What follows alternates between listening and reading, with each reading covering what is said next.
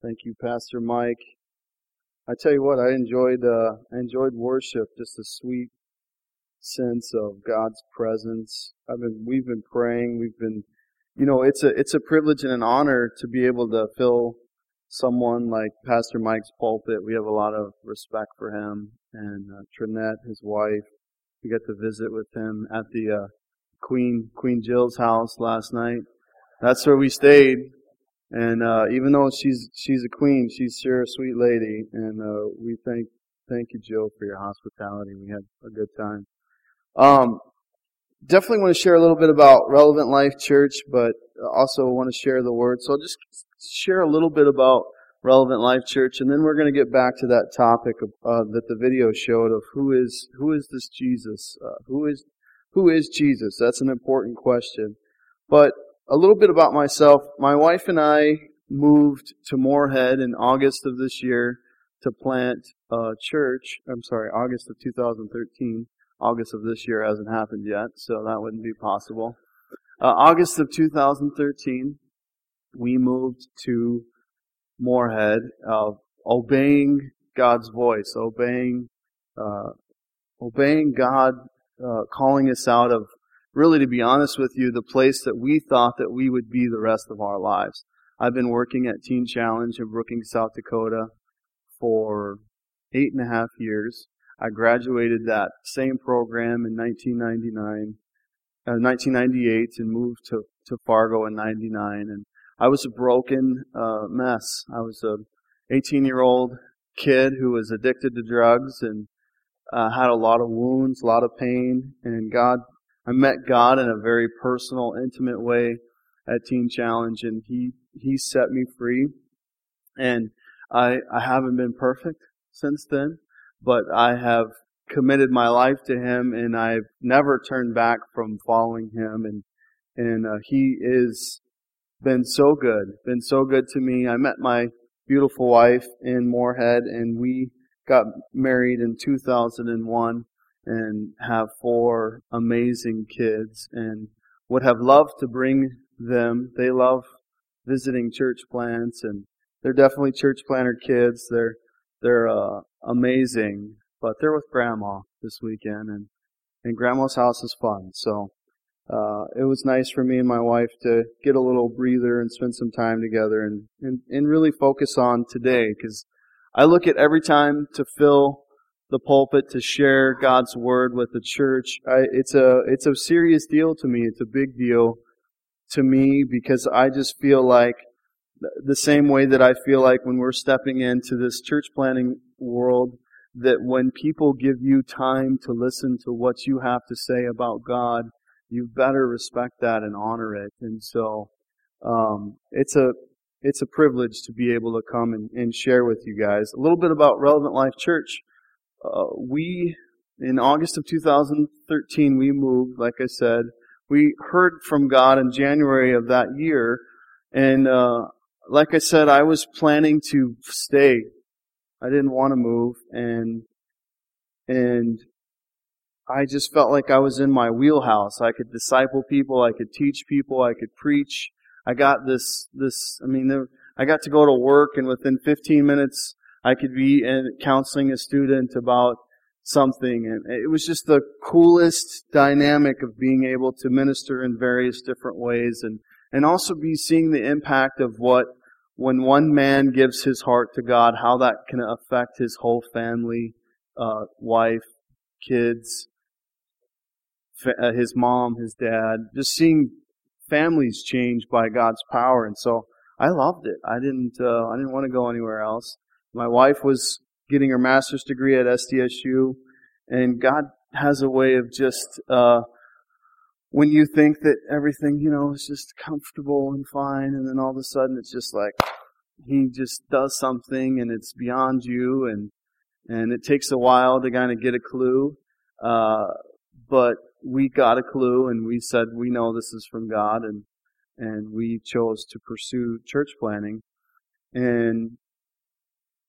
But it was a hard step out. It was, I don't think I've ever prayed those 8 months. I don't think I've ever prayed more. I probably prayed more those 8 months than I have my entire Christian life combined. I mean, just spent hours in prayer, fasting, asking God to move, asking God. That's really when the birth of Relevant Life Church came about. Some of the specifics, some of the scriptures about what we were going to be about, what we were going to choose to stand on. And when it came time to move, sometimes people are like, God's will, just the door blows open and everything's wonderful and fine. And it was not that case for us. My wife has her master's degree in education, and she kept looking for jobs to teach in Fargo-Moorhead. And you would think with the ridiculous amount of colleges that would be easy, but it wasn't. And I think, 20 applications? 20 plus applications, not one callback. And we kept looking for housing, and housing is an issue when you have a family of 6. You can't move into a 1-bedroom apartment. Maybe you could, but I think that's illegal. So, we chose not to go that route. We wanted to obey the law, and had to find something that was good, and had a friend that we contacted that had a house in Moorhead, that they were in ministry, and said, I think we could let you stay there until you could find something permanent. So we made plans to just move there. The moving truck is at our house. Our whole house is packed, and we're getting ready to go, and they call us the night before and say, there's no place for you to go. The house won't be ready. And that was like a kick in the gut, because it's like you go and you put your faith in the Lord, and you feel like God's with you, but the evidence isn't always there. And now looking back, I know that it was just some of this needed to happen to really solidify in us the fact that we just knew that God had spoken. We had to trust Him. So I went to pray again, and God just spoke really clearly and said, you go. And I'm like, where do you want me to go? We don't have a house to move into. And He said, just go, even if you gotta find storage. Just go. And my wife's parents live in Thief River Falls, Minnesota, so we knew we could stay there for a couple days until the kids started school. And so we went with no job, no house, nothing. We just knew that God had spoke to us. And we stepped out in faith, and within a week, my wife got a job. Through some just amazing circumstances, we found a house that was good for our family. And have seen and have continued to see God's miraculous provision in stepping out and obeying Him. We went from 2 incomes, very nice house, to half an income. And in God, we've never been late on paying the rent. We've always had what we needed to pay our bills. Our God is a faithful God. And when He speaks and you obey, amazing things can happen. So that's not the sermon, though. So we need to get back on track because I don't have much more time. But we're going to talk a little bit about who Jesus is. Who Jesus is really, really important. And I'll share a little bit more about Relevant Life throughout the sermon so you can hear some of what God's doing. But this is a question in Matthew chapter 16. I think I gave you guys those scriptures. Matthew chapter 16, verse 13 through 20. When Jesus came to the region of Caesarea Philippi, He asked His disciples, who do people say that the Son of Man is? Well, they replied, some say John the Baptist, some say Elijah, others say Jeremiah, or one of the other prophets. But then He asked him, but who do you say that I am? Simon Peter answered, you are the Messiah, the Son of the living God. Jesus replied, you are blessed, Simon, son of John, because my Father, who is in heaven, has revealed this to you. You did not learn this from any human being. Now I say to you that you are Peter, which means rock, and upon this rock I will build my church, and all of the powers of hell will not conquer it, and I will give you the keys of the kingdom of heaven. Whatever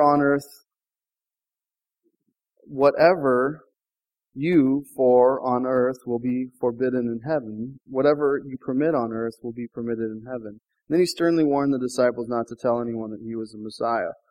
Love this passage of Scripture. Peter's probably one of my favorite. I think I can relate to Peter the most. Peter was kind of a very brazen, bold, fisherman, like modern day Deadliest Catch. That's Peter. He is wild. And I can relate to him the most because I just feel like I kind of stick my foot in my mouth sometimes. I'm learning. I'm getting better about the filter. Maybe some of you don't struggle with that, but sometimes I'll say something and be like, wow, I shouldn't have said that. And so Peter was kind of like that, and I can relate to him, but Peter also had this amazing revelation of who Christ is, and really was the first person to come out and say, "You are the Christ." That was a big deal, because in doing that, he basically opened himself up to being murdered, essentially that's why Jesus was crucified in the first place, because of his claims of who he was. Saying that was a big deal, and Jesus said to him, though, you can see that God didn't just give you that revelation. You didn't just come to that by your own means. God put something in you that's beyond yourself. I think that it's important to look at knowing who Jesus is. It's kind of good to know some of the misconceptions about who Jesus isn't. I think that our world is pretty open about describing who they think Jesus is. And we can't just blame everything on the world. We also can come to conclusions about who Jesus is that are wrong, that are not right, they're not healthy. Part of that comes from our culture, right? Part of that comes from our upbringing. Part of that comes from mom and dad.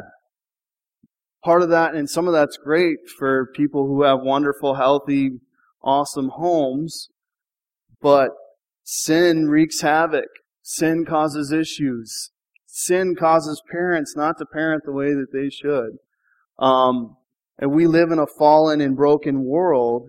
And so these perceptions, these ideas about who God is are formed often within the home. They're formed often within your culture. You go to a different country. Pastor Mike was talking about Jamaica. There's some, you go to Germany, you go to Europe, there's different things that attribute to how we view God. And we're going to talk about at the end of the sermon that revelation has to come from God. So, in order to get to that revelation, in order to get to that point, we need to be able to identify some of the things that are not good or not right. I like being creative. I like kind of making analogies that I don't want to say that they're inappropriate, but they're not religious, I guess is the term. So, but I have these different Jesuses that I want to talk about that maybe aren't the real Jesus. And the first one is, I was thinking about Cloquet, did a little reading on Wikipedia about the industry and the culture here, and a lot of like trees, and you got the company that's got the matches, right?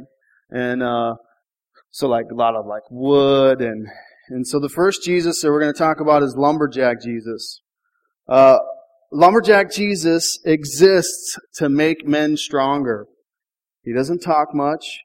Lumberjack Jesus would actually, the hipsters, you guys familiar with hipsters? They dress kind of weird. I can't be a hipster. We were at church planting training, and there were some hipsters there, like really crazy tight jeans, and like big dudes, like bigger than me, with like these tight sweaters, and I just can't do that. Like really, you guys don't want me to do that.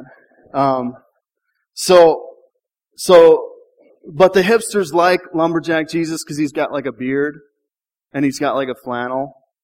And he very much could be on the front of a maple syrup bottle.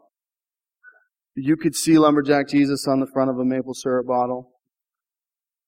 But Lumberjack Jesus, he doesn't really like to talk much. He kind of likes to like grunt when you say something to him. Like, hey, Lumberjack Jesus, let's do this. And only a certain select few that are really tough enough can follow Lumberjack Jesus. Lumberjack Jesus prefers to get to know people by their work ethic. I got to move through these somewhat quick because we're running out of time. Then you have Burger King Jesus. Burger King Jesus is he's all about having it your way. Right? You guys remember that? Burger King, have it your way? Burger King Jesus really exists to please you. He insists on letting you call the shots. He's ready to serve you. He's ready to bring you your order. Burger King Jesus only has one thing on his mind. What is your order? Then we have whip cracking Jesus. I don't know about you, but first time I read that in the scripture, I'm like, dang. Jesus in the temple, like crashing stuff over. Little interesting tidbit about that. Jesus really only got upset like that when it was religious people portraying God in a wrong way. He never acted that way with sinners. So, kind of interesting. Whip cracking Jesus is always ticked off. Have you ever met someone like that? Where it's like, it didn't matter whatever you said to him. Like, I'm kind of a friendly, outgoing guy. Some of that, just to be honest with you, I'm learning how to adjust with that in the North. Because that's not always like received well. Especially like with dudes that are tough, like that follow Lumberjack Jesus. Because like you say something to them and they're just like, hey man, what's going on? And so, anyways, not all people are like that. Very caring, wonderful, loving people in the North. God called me to the North, and I'm so grateful for it. But I'm having to learn how to communicate with people like that. And some people that I've met, they just seem like they're always upset. They're always angry. And so, in whip cracking, Jesus is like that. He's always angry. He's always mad. And he's waiting to punish you. Have you ever had that mentality that you just feel like God's always mad at you? Like he's just up there ready to snap. Like at any moment, wrath is just going to pour out on the scene and stuff is going to get burned up. And because biblically you see stuff like that and it's kind of freaky, right? But it's almost like this mentality that whip cracking Jesus is just like he gets excited about punishment. He's ready to bring it. Then we have politically correct Jesus, where truth is relative. It's okay for you to believe what you want. PC Jesus, he never offends people. He never does things that would offend anyone. Or any other religion. Meaning truth is relative. What you believe is okay. It's true to you. It's not true to me. But what I believe is true because it's true to me. Politically correct Jesus understands there's many religions, many beliefs, and many philosophies, and that they're all okay. Politically correct Jesus accepts them all, and politically correct Jesus promotes that everyone should. Indifferent Jesus, this is the last one. Indifferent Jesus really doesn't care. He sees humanity from a distance and shrugs. We could really care less what will happen to them. He could really care less what will happen to them. He says, they will figure it out. There's nothing compelling indifferent Jesus to do anything.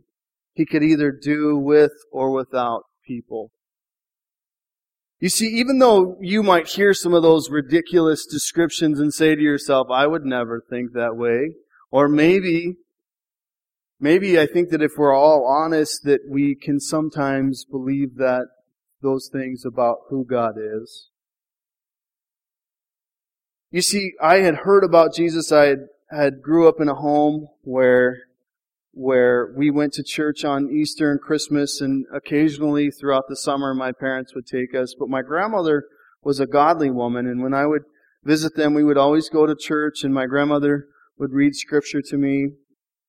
And she very much made that to be something that was important. But it wasn't really until later on in life that I began to know God personally, that I began to know Him intimately. And some of these ideas about who Jesus was, that I could just say, God, I want you to do whatever you want me to do. God had to weed that out. Like Burger King Jesus having it my way. Or thinking about whip cracking Jesus, that it was just about this task list of things that I had to do or had not do. And we can go through the different ones that maybe you think about. I'm all about practicality. I'm all about really, we need to examine ourselves and see where we line up and don't line up with Scripture, and what can we do practically to change that. And that's the next scripture I want to read.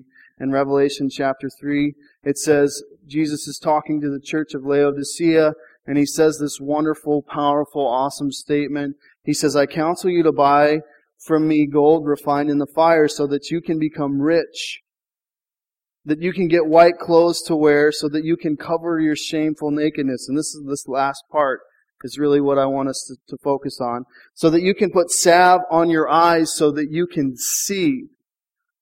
You see, it's just like Jesus told Peter, flesh and blood did not give this to you. What I'm giving to you, it comes from God. What I'm going to put in you, it's from me. It's a spiritual revelation. When God puts His holy salve on our eyes to clear up our sight so that we can see Him for who He is, not for who we think He is, that is an amazing thing.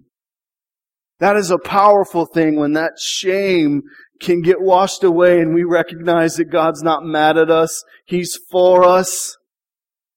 That He's not politically correct.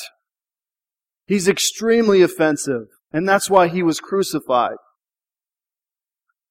That He's not just going to do everything you want Him to do. Thank God for that. Right? See, we've got to get this spiritual anointing on our eyes so that just like Paul, when he was blinded, when he encountered Jesus, there had to be those scales that fell off his eyes. I believe that was a great description of Jesus telling Paul, look, you used to be under the old covenant. You used to persecute me. You used to be about legalism and rules and do's and don'ts. And now you're entering a new covenant. It's about relationship with me. It's about loving people. It's about this passionate, intense, crazy relationship that will change your life forever and will affect every relationship that you encounter. That's what it means to be a Christian. And that is what God, I believe, wants to do in us. Whether we've been serving Him 2 seconds or whether we've been serving Him our whole life. We've got to come to this point where we say, God, I want to see You for who You are. I need clarity. I need You to take these scales off my eyes, and I need You to give me this spiritual revelation that Peter had. I'm going to wrap up here. Ephesians chapter 1. Verse 15 through 18 says, we look at this sun and we see the God who cannot be seen. We look at this sun and we see God's original purpose in everything created. For everything, absolutely everything, above and below, visible and invisible, rank and after rank of angels, everything got started in Him and finds its purpose in Him. Woo! That is awesome. That makes me excited. I know that might have Northern wise, we don't shout much. But that makes me excited. Okay? We get to find our purpose in Him, and we get to work together. Talking about Relevant Life Church, and then Pastor Mike's going to come up and make the transition here. But, this is our heart. Kind of what I'm sharing to you guys is this is our heart for Fargo-Moorhead. There are 120,000 people who don't know God, who aren't connected with the church, who are broken and hurting. And some of really what came through in the prophetic word this morning is just exactly what I feel like God is speaking to us for our community, that we want to be a drink of water to people who need Christ.